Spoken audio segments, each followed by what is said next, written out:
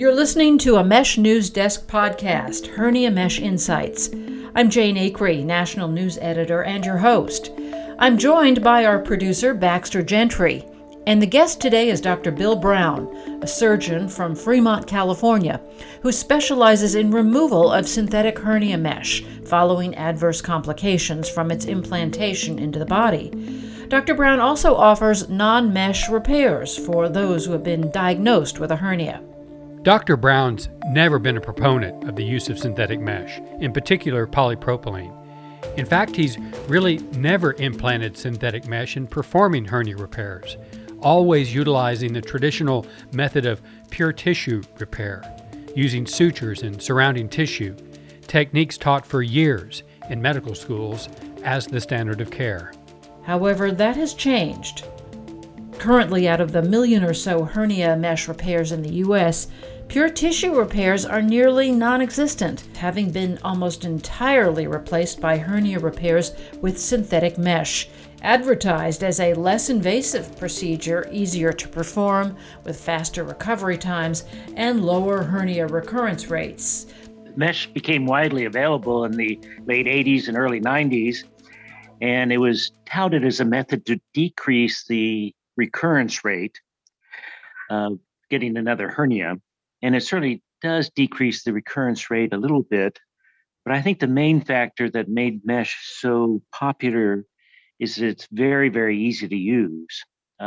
Make a small incision, go down to where the hernia or the hole in muscles is, lay the mesh over it, and close the person back up. So it's an operation that can be easily done in 15, 20 minutes. So there's a strong incentive. Not only does it save the surgeon time, which means he can do more operations in a day and make more money with his professional fees, but since the mesh is so cheap to make and you can charge a huge amount for the mesh, there's a strong financial incentive also to use mesh.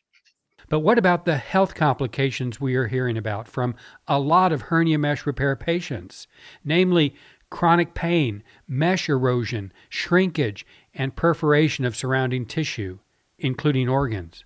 Mesh is a plastic material, and when you put it inside someone, no matter what type of mesh it is, the body says, this does not belong here, and attacks the mesh.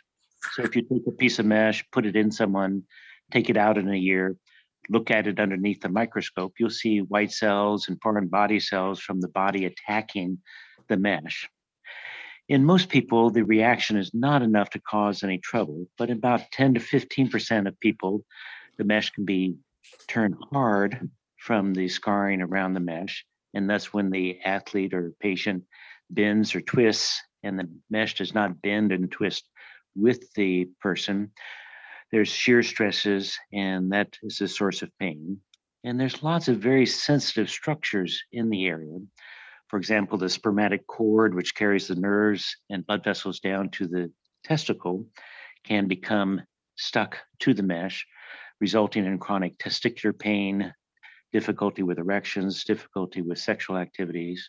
The bladder is nearby. I've had several patients where the mesh stuck to the top of the bladder, so the bladder could not expand to its usual size. So the patient had to pee every 3 or 4 hours versus, just several times a day. There's multiple nerves in the area. The biggest ones are the ilioinguinal and the iliohypogastric. If they become stuck to the mesh, then there's a chronic burning sensation in the pubic hair area, high on the inside of the thigh and in the sac, which can be debilitating for the patient. And occasionally the mesh will shrink in size because of the scar tissue, and that can pull on various structures nearby and be one more source of pain for the athlete or patient. One sad thing is that the young patients want to get back, and one of the advertising that people who use mesh use or arguments is that they can get back to the gym very, very quickly, which is true. The mesh is very strong pretty much right from the beginning. So within a couple of days, the athlete can get back to the gym or running, swimming, whatever they enjoy. The downside is the highest risk group for people having complications from mesh are young male athletes. So even though it gets them back to the gym potentially faster, they're also the highest risk group of running into long-term complications. So saving a little bit of time at the beginning can be devastating in terms of long-term complications. With reports of autoimmune disorders in hernia mesh patients, is there a link between the mesh and these adverse health complications? Yeah, autoimmune problems are very common in patients that have had mesh implanted. The difficulty is no one's ever been able to prove directly that the mesh causes the autoimmune. It makes sense because the body's immune system has become very active in reaction to the mesh, so it makes sense that it can get out of control. But I haven't seen any studies that have been able to prove that the mesh causes the autoimmune. But I've had 6 or 7 patients where I've taken the mesh out and their autoimmune problems went away. So there's anecdotal evidence that they definitely are related. What about sepsis as a cause of death related to a synthetic mesh failure and the perforation of the colon?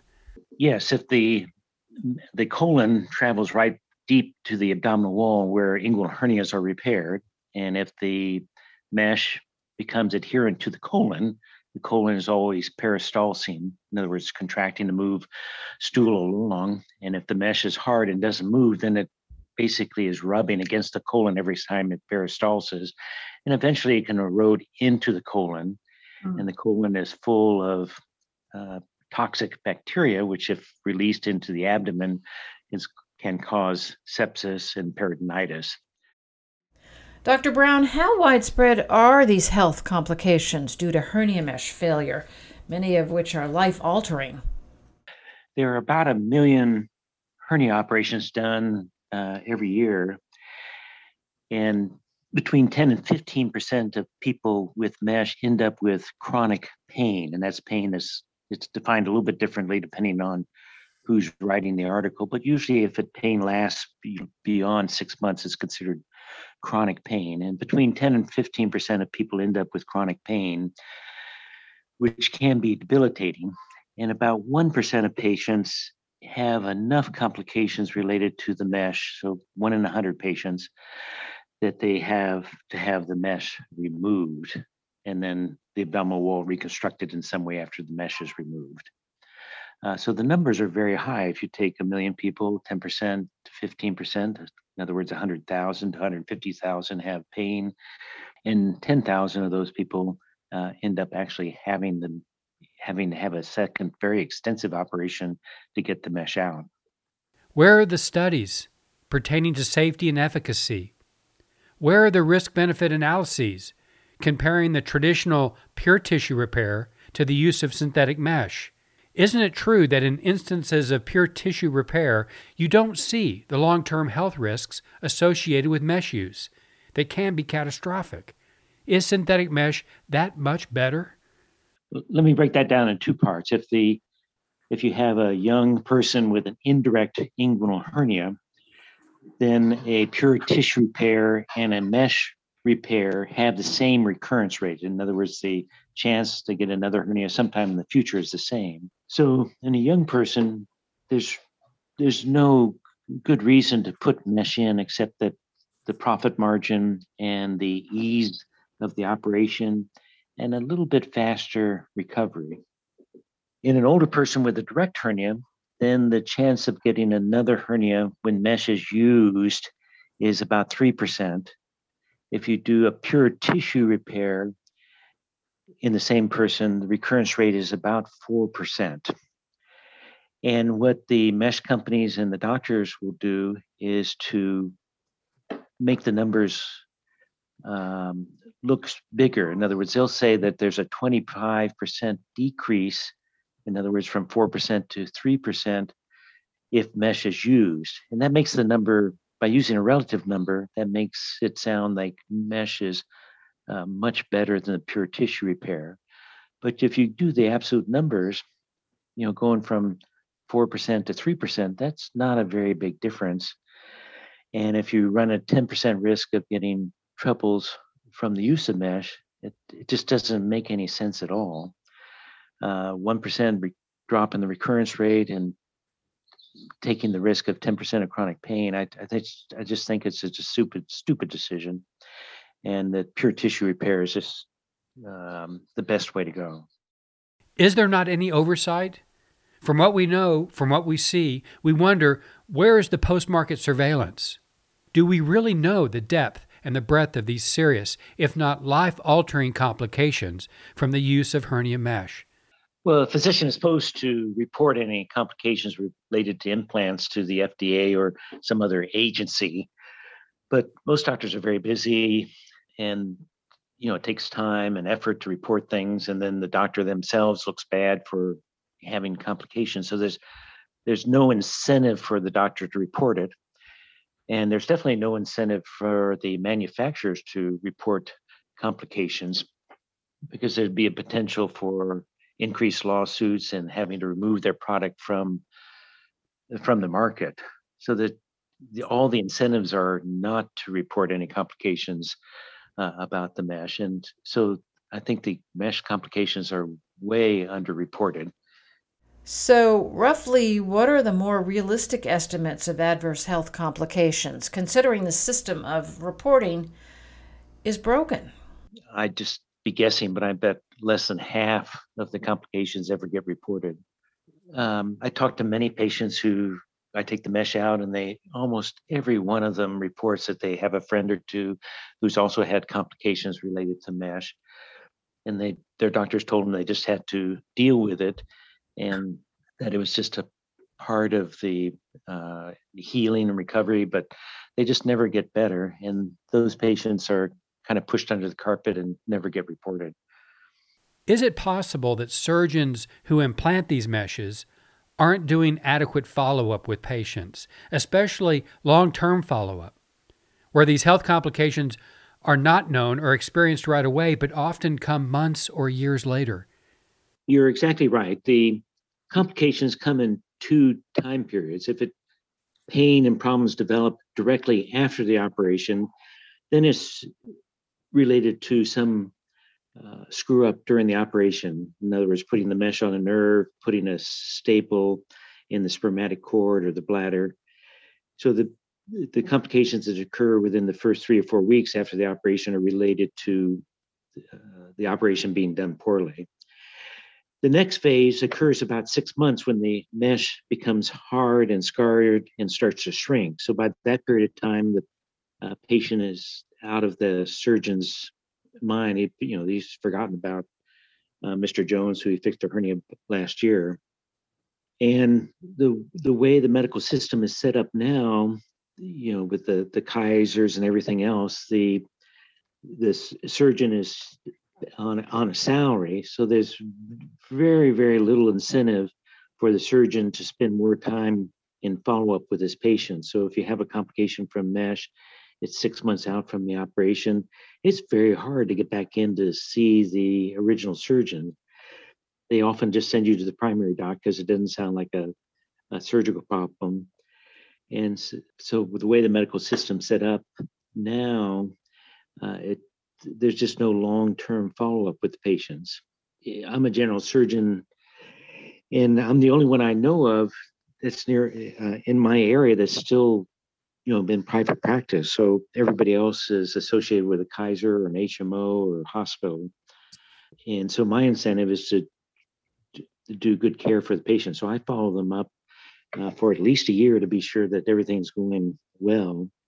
So the medical system is, I think, broken because of the HMOs. The training system is broken. So I'm very, very concerned that, the trend is not going to turn around, and people are going to continue to do mesh with complications for our population. So for anyone who has an abdominal hernia who hears all of this, the alarm bells are going off. They want to pursue a pure tissue repair and not use synthetic plastic mesh. How does that person find you or someone like you who still does the pure tissue repairs? That's the difficult problem. Many of the younger surgeons have been trained when mesh was widely available, and they have not learned any of the pure tissue repairs. And thus, they're not going to even bring up the subject of pure tissue repair. Your best chance of finding a surgeon familiar with a pure tissue repair is to contact an older surgeon's mid to late 60s. That surgeon would have been trained prior to the use of mesh and should be able to offer a pure tissue repair for the patient. So trying to find an older surgeon is probably the best way to go locally. Why have medical schools and training programs abandoned tissue repair? It's an easier operation. So that's very, very quick. So it's very easy to train the surgeon. The pure tissue repairs are moderately complicated because you need to know all the layers and need to be familiar with, as we mentioned before, 8 or 9 different types of repair. So it's harder to train the surgeon with that.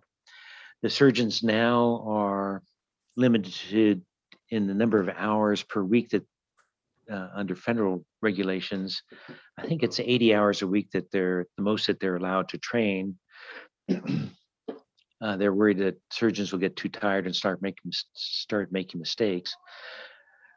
And so there's limited time. So, and then there's a financial incentive to use mesh because of the huge profit margin. So the lack of time during training, the ease of teaching the mesh repairs, the profit margins, all go against surgeons getting trained with pure tissue repairs. And probably there's not too many professors out there that remember how to do it the old way. So the people to train the younger surgeons with the mesh repairs are getting older and retiring. From what we know, with 1 million hernia repairs annually and nearly that many mesh implantations, with 1% of those patients suffering from complications that require the mesh's removal, that's 10,000 people a year. It can be very, very difficult. I'm the only one that I know of in the Bay Area that removes mesh on a regular basis. Dr. Chen and Dr. Tufig, who are down in Southern California, remove mesh. I've forgotten the guy's name. There's a guy in New Orleans that removes his mesh, and then 1 or 2 in New York.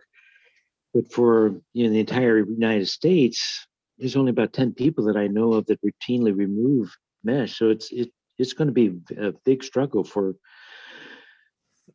someone to find a surgeon willing to take mesh out. With a product that we know was supposed to be permanent and not removed, Dr. Brown, how do you go about safely removing it, considering it could be embedded or degraded? How do you prevent further damage to surrounding organs, muscles, and even nerves? No, it's very, very hard to remove because it's designed to become incorporated into the tissues. So getting it out, I do definitely damage some of the tissues nearby. And the key to the operation is to avoid damage to anything that's really critical, the blood vessels, the spermatic cord, the nerves. The operation to put mesh in, as we discussed before, can be 10, 15 minutes to put the mesh in. I routinely schedule 3 hours of operating room time when I plan to remove mesh. And it usually doesn't take 3 hours, but it's often very, very close. So it's several magnitudes more complicated to get mesh out. Once the mesh is removed, since some of the muscles are damaged, it's very difficult to put the abdominal wall back together without using mesh. And that's where my experience of having fixed hernias for so many years comes into play. It allows me to combine the various methods of repair to get the abdominal wall put back together. One really sad thing about removing the mesh is that the patient wants to be 100% again after I take the mesh out, but I warn them that it's very hard to get back to 100%. And I tell the patient or athlete that if I get rid of 80 or 90% of their pain and 80 or 90% of their disability from the mesh, that I consider that a good result. Very, very few patients get back to 100%, even if I do the most perfect operation that I can. When we analyze hernia repair, we see that the rate of reoccurrence is somewhat high, 3 or 4%. What's the difference between a hernia reoccurrence when a pure tissue repair was initially done, comparing to re-repairing, so to speak, a hernia where a mesh was implanted? You're absolutely correct. If you've had a pure tissue repair, going back in is relatively easy because there's no scar tissue. The mesh isn't stuck to everything. So developing the planes, identifying the anatomy is relatively easy. If the person has had a previous mesh repair, then fixing the recurrence can be a nightmare because the scar tissue run high risk of damaging one of the local structures. So that's another good argument for having a pure tissue repair. What reaction do you get, Dr. Brown, from the National Medical Association of Hernia Treatment, namely the American Hernia Society? That's the professional group that identifies synthetic mesh as the first choice in hernia repair. In your work, are you somewhat considered an outlier? I've gone to a few of them, and when I bring it up, they just say, yeah, that's a nice alternative, and basically ignore me. You've been listening to a special Mesh News Desk podcast, Hernia Mesh Insights, with Dr. William Brown, a surgeon in Fremont, California, who specializes in doing non-mesh hernia repairs and in dealing with some of the most difficult mesh removals after complications. Thank you, Dr. Brown, and thank you for joining us. I'm Jane Acree, Mesh News Desk.